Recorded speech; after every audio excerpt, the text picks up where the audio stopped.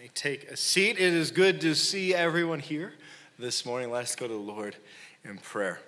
Lord Jesus, thank you so much that we can come together to worship your name. Thank you that we can come around the table on this communion, World Communion Sunday, with so many people participating in that table with us this morning around the world.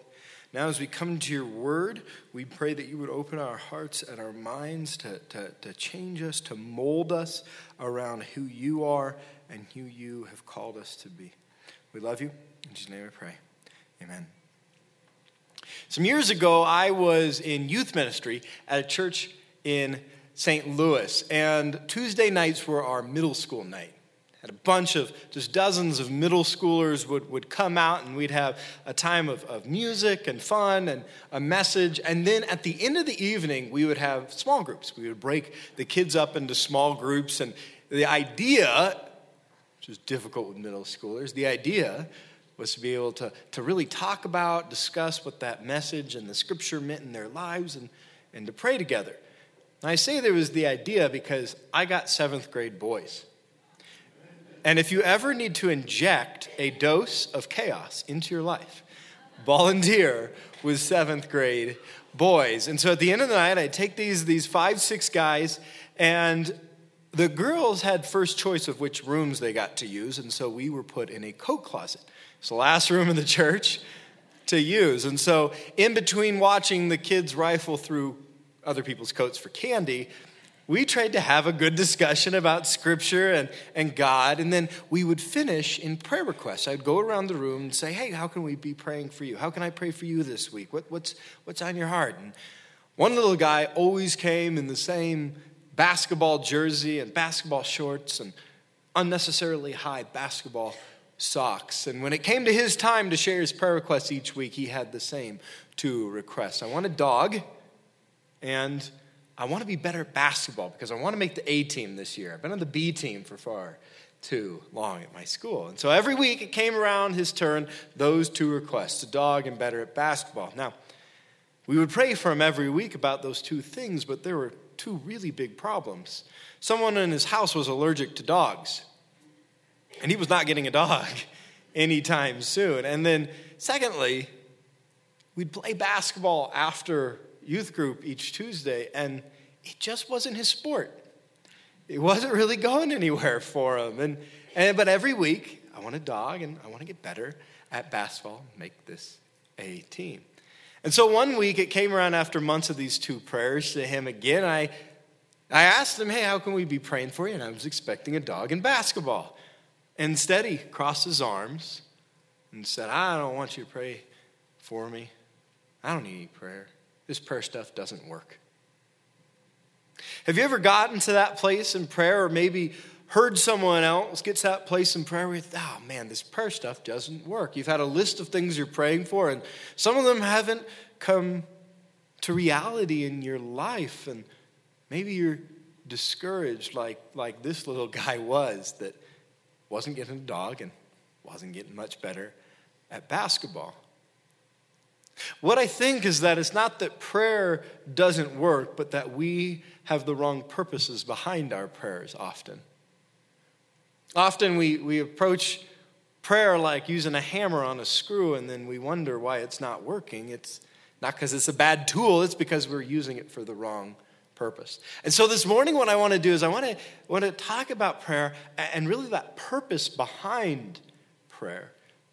So we start this in Acts chapter 4. So if you have your Bibles with you this morning, we're in this sermon series on Acts. It's this book about the story of the first Christians. What happened to these first believers after Jesus died, resurrected, and ascended into heaven? How they took this message out, how they lived in this community with one another.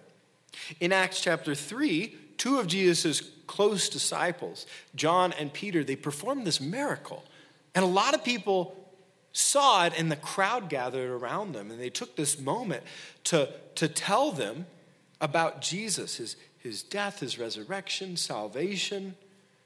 But there is a problem. You see, they also talked about how each one of us are broken in need of repentance. And I don't know if you know many self-righteous people, but self-righteous people don't like being told they're wicked and in need of repentance. And that's what John and Peter said. And so those folks in the crowd, they didn't believe. While many believed, they didn't, and instead they had John and Peter arrested, imprisoned, and brought before the city's council. Now, this was the same group of people that had just had Jesus killed. This is serious. John and Peter know that when they walk into this courtroom to have to stand trial, their lives may be on the line. So you'd think at this point, as we read along in the story, they would be saying something to get off the hook. But instead, they say this about Jesus. In Acts 4:12, salvation is found in no one else, for there is no name under heaven given to mankind by which we must be saved. That's not getting it off the hook, is it? After hearing this, the leaders threaten Peter and John to stop talking about Jesus. And remember, that's not an empty threat at this point. It could cost them their lives. But the problem is these crowds had seen them doing miracles, and so the authorities knew that there might be a little bit of a mob mentality against them if they were just to execute Peter and John. So they actually released them from prison. And then we read what Peter and John did next. Verse 23 of Acts chapter 4 says, on their release, Peter and John went back to their own people and reported all that the chief priests and the elders had said to them. When they heard this, they raised their voices together in prayer to God. So again, Peter and John are in a really, really tough spot.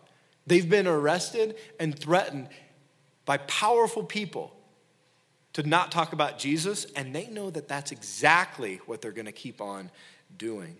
And what's their first response? It's to pray.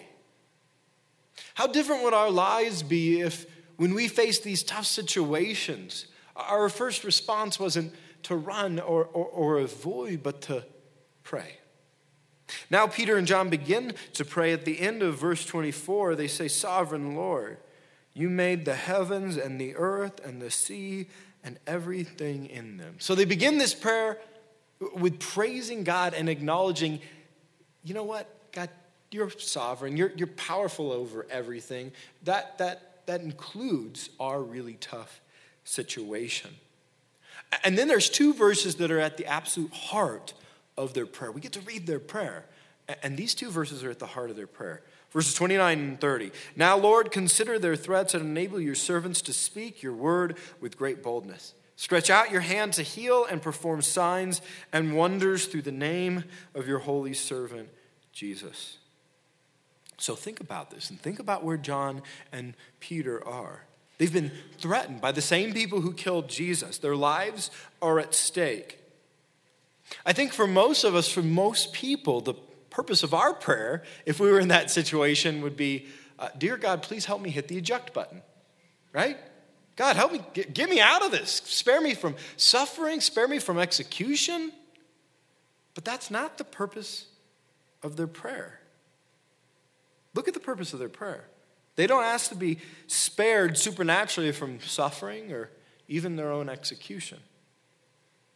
Instead, verse 29, they affirm their God servants, pray for boldness to speak his word, which they know is the thing they're being threatened for, and ask God to supernaturally work through them for the good of others and to speak boldly, to witness in his name.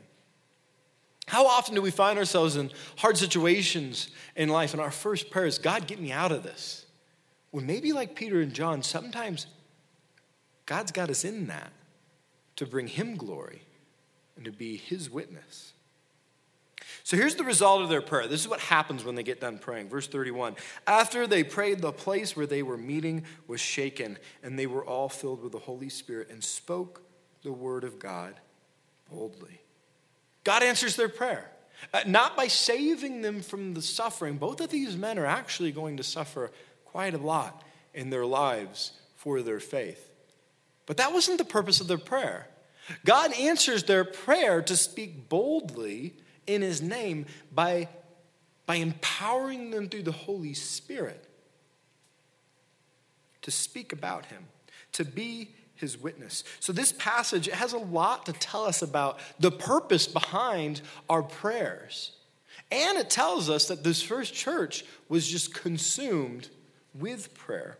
It was their first response when they went through this difficult situation. And as you look through the story of Acts, this story of these first Christians, this first church, you'll see that there are people that are consumed by prayer around every turn. When we see them waiting for the Holy Spirit, they're praying. When they need to make the decision on who is going to take Judas's place as a disciple, they pray. We see them praying when they send out missionaries, when they face imprisonment. We see them praying for their enemies. They're consumed by prayer. And prayer is one of the values we have here at South Suburban as well. We've prayed many times this morning, right? We say this about prayer. Because we trust the living God, we will be consumed with prayer for each other, our community, and the world Jesus died to save. Because we trust the living God, we will be consumed by prayer for each other, our community, and the world Jesus died to save. Just like the first church in Acts, we want to be consumed by prayer.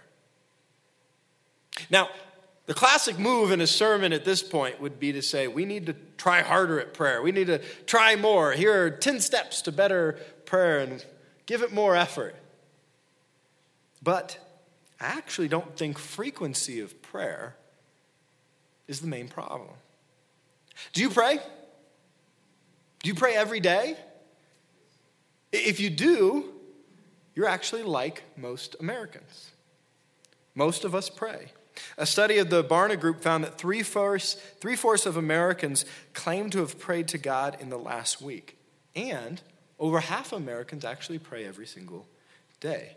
Christians in our country do pray, but there's a problem with the purpose in our prayers. Lifeway recently did a study and found what we pray about. What's the purpose? What are these things that we pray about? And they found that while three-fourths of us pray for our personal problems, only about 20% pray for people who don't have faith in Jesus. And most people don't pray to praise God's greatness or understanding that intimacy with God and relationship are at the heart of prayer. So yeah, Christians in our country pray. But our prayers often lose purpose and become self-focused. And so we read this prayer of Peter's and John's in Acts 4. There's this just selfless prayer of God, give us the ability to speak boldly, to witness boldly in the heart, and right in the midst of our lives being threatened. And we compare that to our prayers, and it just feels so foreign and different. Our issue with prayer is not so much frequency, but purpose. So this morning, as we come to this passage about prayer in Acts, as we read one of these beautiful prayers by these first believers, I want to look at 4 biblical purposes of prayer, because we often get ourselves confused around the purpose of prayer. Now, we could come up with 20, 30 biblical purposes of prayer, but this morning, we're just going to look at 4, because if we look at more than 4, y'all are going to leave for lunch. So, we're going to look at 4 purposes of prayer. And the first purpose of prayer is relationship. Relationship. Simply knowing and being known by God. Relationship. But unfortunately, how we pray, the methods that we use for prayer, often hijack our ability to grow in that very relationship. I've got a friend named Clay. And Clay and I have been close friends since we were 6 years old. Clay lives in Dallas, and in a few months I'm going to try to go down and spend a few days with him. And, you know, I'm sure I'll walk off the plane and Clay will give me a big bear hug. But what if, right in that moment, I said, Clay, we got to sit down. Let's just sit down. And I took out a list out of my pocket. And I started going through my list. And I said, you know, Clay, first you got to make sure we get home safe. And then when we get home, I need a warm towel when we get to your house. Then can you call that coworker of mine? I've been telling you about him for a while, and man, that guy's a pain. You need to take care of him. Also, my back hurts, and you need to kind of figure that out. And then I could use a new truck. Not sure if you have enough money to give me a loan. If I did that, and I did that for all 2 days I was with him, if every minute we spent together was me going through a list of requests, how would that affect my relationship with my friend? It would, right? It would affect our relationship. And how would it make me view him differently? If he did the list, if he checked every box on my list, I would come to see him as kind of a genie in a bottle. Nothing more than my Amazon checkout cart that impersonally fulfills my every click and request. But then if he didn't do the whole list, I'd be disappointed. Either way, using all of our time together to work through a list of requests, it would destroy our relationship. But isn't that often what we find ourselves doing with God? So often our prayers are nothing more than lists of what we want God to do. And don't hear me wrong, there is absolutely and should be a place to just bring our worries to God. That is absolutely a purpose of prayer, and we should pursue that. But when our prayers begin with, and then are spent only on lists of what we want God to do, we come to see him as an ally in my plans instead of a loving Father that I can actually know. We forget prayer is about relationship. If you watch how Jesus prayed over and over again, Jesus began his prayers relationally. In fact, he over and over again, you see him use at the beginning of his prayers this word Father, which is deeply relational, right? He says Father, Abba, Daddy. And then when he goes and teaches his disciples how to pray, it starts relationally. This is something we read every week. Matthew 6:9. This then is how you should pray. It's Jesus teaching his disciples how to pray. Our Father in heaven. Father, relationship. Prayer begins with relationship. In prayer, God supplies our greatest need, our need for him, our need to know him, love him, be in a relationship with him. The purpose of prayer starts with getting to know God. This is part of the reason why we praise God during our prayers, to remind us of where he stands and we stand in this relationship. And then on our end of the relationship, prayer grows us spiritually. As we spend time with God, as we pray about God's mission, as we pray about other people, he molds and grows our heart and matures us spiritually. So if you're trying to figure out prayer, if you'd say, I haven't prayed a whole lot in my life, and I'm trying to figure out how to pray, know that it's not about having the right words. It's not about sounding like somebody else that you've heard pray before. Just start talking to God like he's right there next to you, because he is. And for those of us who have been praying for years, a good question to ask ourselves as we come to pray, a question I've been asking myself when I come to prayer, is, do I want God, or do I want God to do something for me? So let's pray this prayer. God, help me to know you better. Because the first purpose of prayer is a relationship. And the second purpose of prayer is presence. Presence. Simply being present and together with God. Presence builds all of our relationships. A few years ago, I went on this overnight backpacking trip with two of my brothers and two really good old friends. And so we spent the day hiking and catching up, and we pitched our tent, set up camp. And then once it got dark and we got done with dinner, we hiked over the ridge of one of the sand dunes. We're down in south central Colorado. We hiked this ridge of a sand dune, and we lay down on the still warm sand, and we just start watching the stars. And what was interesting about that night to me was no one really said anything. We were just kind of silent. We just enjoyed this moment of being together with people we were really close to in relationship. It was that presence that just helped us build, even in that moment, our relationship together. It's still a moment we talk about years later.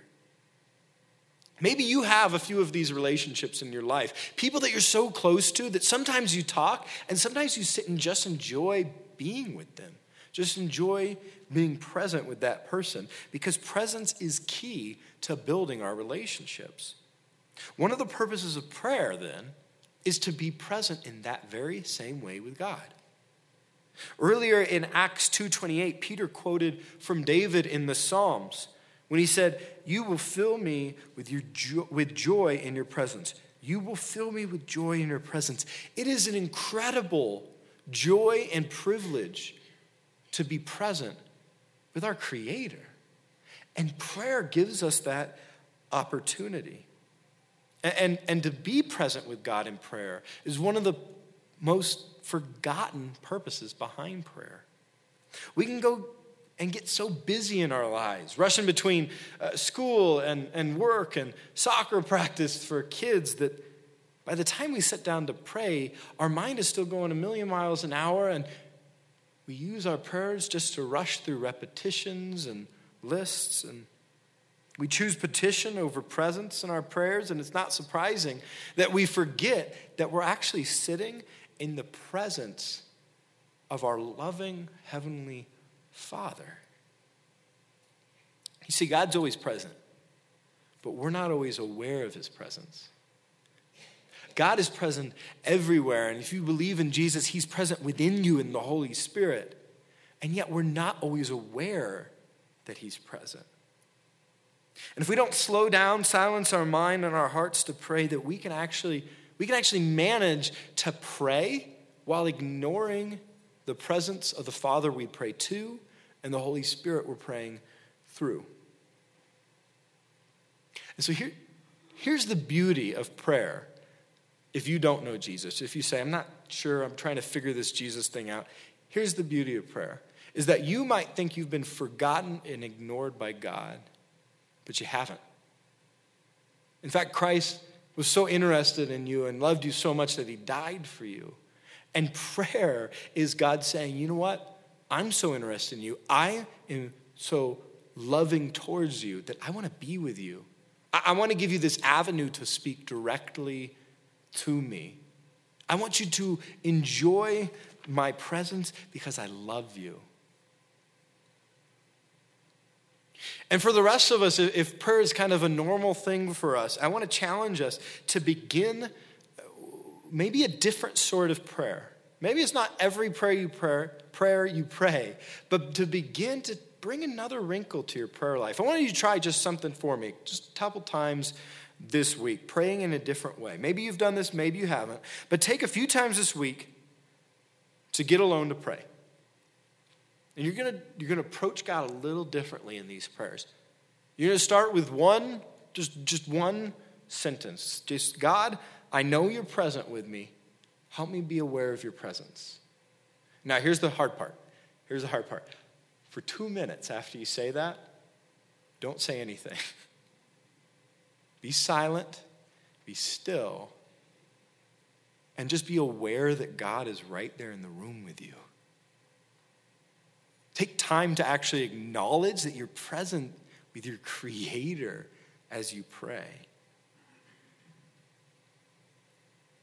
And then begin to pray with no agenda. Begin to pray with no list. Just enjoy being there in that room with God. The second purpose of prayer is presence. Third purpose of prayer is mission. When Peter and John prayed in Acts 4, they didn't pray about escaping this threat. Instead, they prayed, Acts 4:29, now Lord, consider their threats and enable your servants to speak your word with great boldness. Their prayer was for God to empower them in accomplishing his mission. Our church values prayer, and our value of prayer is largely about God's mission. That value, again, is because we trust the living God, we will be consumed with prayer for each other, and then the whole last 2/3 is about mission. Our community and the world Jesus died to save. We want to be a church that's consumed with prayer for God's mission.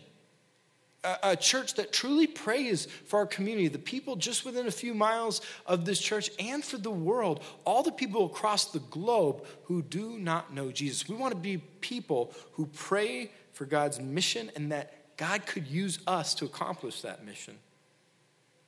Statistically, most people actually don't pray this sort of prayer. Most people don't pray for people that don't have faith in Jesus. But praying for God's mission is one of the absolute most essential and central purposes of why we pray. And as we pray this prayer for God's mission to become a reality, both in our community and the world, God works on our heart. Reminds us that we are supposed to be taking a real and tangible role in seeing that mission come a reality. So if you pray each week through our prayer lists, I know a lot of us do this, right? Hundreds of us pray through those lists every week. Just take those each week and write a reminder on the top to every week be praying for our community. Every week be praying for the world Jesus died to save. Third purpose of prayer is God's mission. And then the fourth purpose of prayer that we want to discuss this morning is request. Request. Sometimes the purpose of prayer is to cry out to God for help. I think the two-word prayer I've prayed the most in life is, Lord, help. Have you prayed that sometimes, right? That's a prayer. That counts. Lord, help.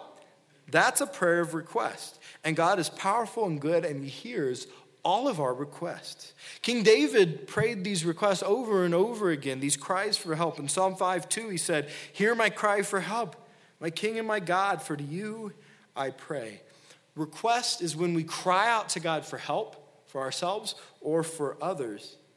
But it's really important that we think clearly about this purpose of request.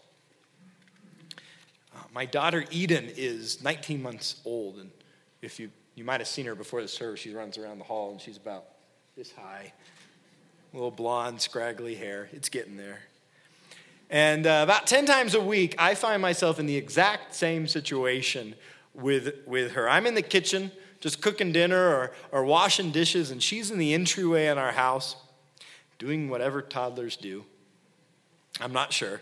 And suddenly I hear this tiny little voice yelling, Dada, help! Dada, help! And so I rush over and I find her in all sorts of situations she's gotten herself into. Last week, there was one time she had accidentally tied her leg into the car seat and couldn't escape. There's another time she had taken her baby doll and threw it over the baby gate and then just immediately regretted the decision. Now, there are times that I answer that cry for help with yes. I untie her leg from the car seat. I get her baby. But there are also times I know if I fix it, she's never going to learn and grow from the situation. She won't find out there are often consequences to action. She won't grow in patience. There are all sorts of things she misses out on if I just immediately come in and fix what's going on. There are also times where what she's requesting just isn't good for her, like her third cookie of the night. And I say, no, we don't eat 3-4 cookies in a day.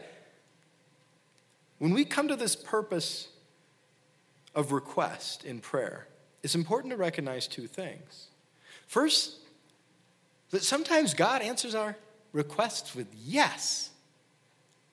There are times when God supernaturally enters into this world and he does fix things. He does respond miraculously to our requests. And if we can't recognize that, then it's really impossible to pray in faith for ourselves or for others. But then on the other side, we have to be able to see that there are times that God does not answer yes. There are times God hears that cry, Lord, help. And he answers no. Not yet. Or, I've got something better in mind. I've got something different in mind. Sometimes the answer isn't yes because a good father responding to that cry for help of a child knows that difficult situations bring growth. That not every one of our desires and wants in life would actually be good for us to obtain. And the consequences for our actions, they're necessary. And if we don't recognize this fact that there are times that God, for good reason, says, no, not yet, or I've got something different in mind, then we'll get to places in life where we think we should just give up on prayer, that prayer doesn't work because we're not getting better at basketball and we're not getting the dog. But when we can recognize both of these realities, we can see the true purpose behind request in prayer. That prayer does not have a God-centered focus that ignores me, or a me-centered focus that ignores God. but that prayer is about a relationship between me and God. And in requests, we pray not just for ourselves, but for others. I think it's one of the most wonderful things we do as a church. You know, if you put in a prayer request, hundreds of people here at South Suburban pray for you. They really do. That's why our value at South Suburban begins with this prayer value. Because we trust the living God, we will be consumed with prayer for each other, because we are. We need to pray for others in our church. So how do we put this purpose of request practically into our prayer lives? Well, try putting relationship before petition. Relational prayer before petitionary prayer. Relate and then request. The fourth purpose of prayer is request. You know, most of us pray. Most of us pray every single day. But many of us can confuse so easily the purpose of prayer. Many of us have actually been discouraged, maybe, because we've lost its purpose. And the thing is this, that when we miss the purpose of prayer, we miss God himself. So I don't want to tell us, go home and try harder. Go home and pray more. Go home and here's two 10-step plans to help you try harder in prayer. What I want for myself, what I want for every person in this room, is that we would pray not to get something from God, but to know God. Not to get through a list, but to be present with our Creator. God has given us this absolutely incredible opportunity and privilege of prayer, to know him, to be present with him, to be with him, to take a role in his mission, to grow in him. And my prayer is that we would run to him in prayer. So let us go to him now in prayer. Lord Jesus, thank you for this morning. Lord, I pray for myself, and I pray for all of us that you would mold our hearts, that you would help us in prayer to yearn for you instead of what you could do for us, that you would give us a desire to really know you more, to grow in you, and that would just be the center of our prayer. Lord, I pray that knowing that you will meet us there, knowing that you're always present, knowing that you're always present when we sit down in prayer, that you would change our hearts and minds so that our prayers would be about a relationship with you. We love you. In your name we pray. Amen. Will you stand for our final song?